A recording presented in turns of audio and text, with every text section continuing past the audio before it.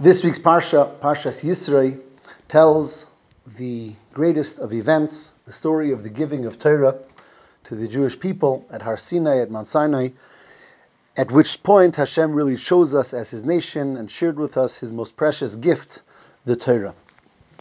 You'll ask someone, so what is Torah? And one might answer, Torah is wisdom. Torah is divine wisdom. All the different levels and parts of Torah are all different aspects and steps in the revelation of the divine wisdom, from the simplest ideas to the deepest and most esoteric, most sublime ideas, all being the vast divine wisdom of Hashem that He shared with us. And of course that would be a correct answer. You might ask someone else, what is Torah?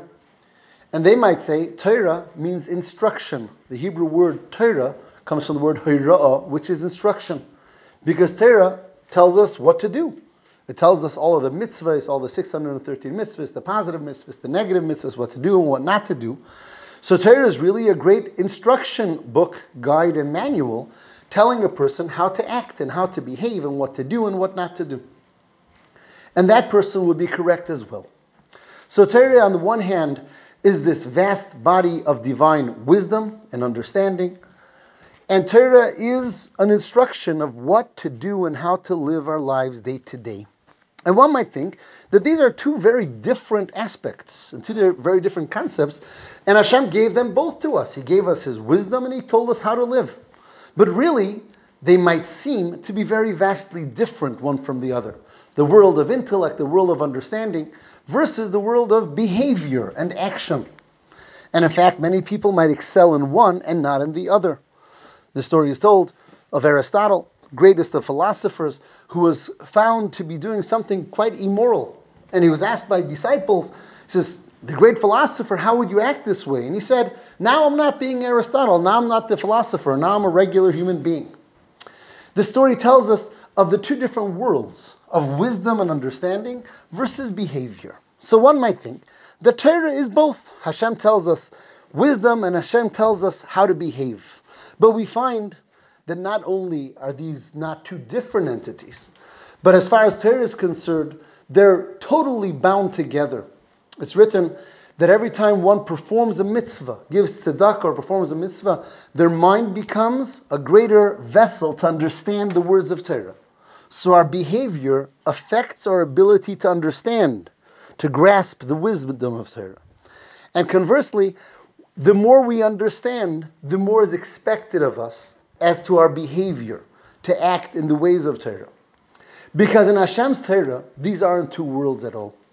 And the reason that they're not is because both the wisdom of Torah as well as the instruction of Torah are all about one point, which is connecting to Hashem, connecting to the divine that's really beyond the human and the human experience altogether.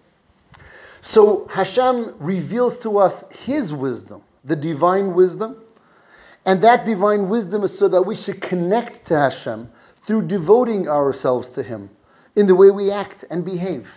And when we devote ourselves to Hashem, we're more able to understand and grasp His divine wisdom as well. So both the wisdom of Torah as well as the instruction of Torah unite to become one and the same, or one essence, all connecting us to Hashem on all levels of who we are.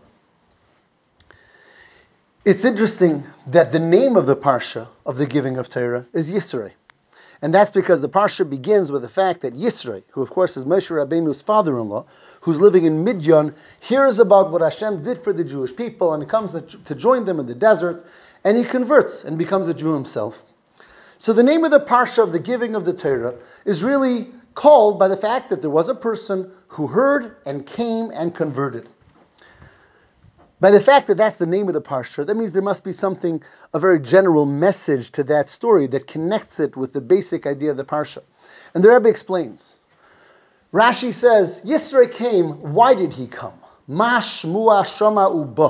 What exactly did Yisro hear that made him run, that made him come to the desert to join the Jewish people? Says Rashi, he heard of the story of Kriyas Yamsuf, the splitting of the sea, and the story of Melchemes Amalek, the battle with Amalek.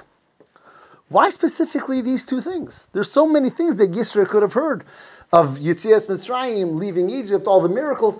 Why specifically Kriyas Yamsuf, the splitting of the sea, and the battle with Amalek? Says the Rebbe, that what Yisro really heard about was the two aspects of Torah. The wisdom, the beautiful wisdom and philosophies of Torah, as well as the fact that Torah is the ultimate instruction guide, telling us how to live and how to devote our actions to Hashem. And those two aspects he heard in the two stories of the splitting of the sea and the war with Amalek. Why? Because what caused the splitting of the sea? The Jewish people, of course, are encamped in front of the Yam Suf, and the Egyptians are running after them in hot pursuit. And Hashem tells Moshe, tell the Jewish people, v'yisa'u, let them travel. Let them just travel straight into the sea. And then you'll see what will happen. And indeed, of course, they do, and the sea splits. That's the message of action, devoting ourselves to what Hashem says. Hashem says to travel, although it looks like there's a big sea in front of us. When a person is devoted to Hashem, first and foremost, I do understand or I don't understand, is action. I follow the orders. And that's what Yisro heard when he heard about Kriyas Yamsuf, the splitting of the sea, was that Torah is first and foremost an instruction manual telling us what to do. And when we follow, we're devoting ourselves to Hashem and putting ourselves in His hands. But then Yisro heard the story of the battle with Amalek. And that was something about the philosophy of Torah. How did we win the battle of Amalek? We read in last week's Parsha that Moshe Rabbeinu stood, raised his hands heavenward, and the Jews looked up to heaven. Looking up to heaven means they thought about Hashem, they contemplated Hashem. It was through understanding and connecting in the philosophy, in the depth, in the esoteric secrets of the Torah. That's how we overcame Amalek. And when Yisro heard the beauty of the Jewish people, that these two parts of who we are, our wisdom and our understanding, as is one with our action and our behavior, it's all part of being devoted to Hashem. Then Yisro came, then he joined the Jewish people, and then the Torah was given, which is bringing together both of these in the life of each and every one of us. Have a wonderful Shabbos.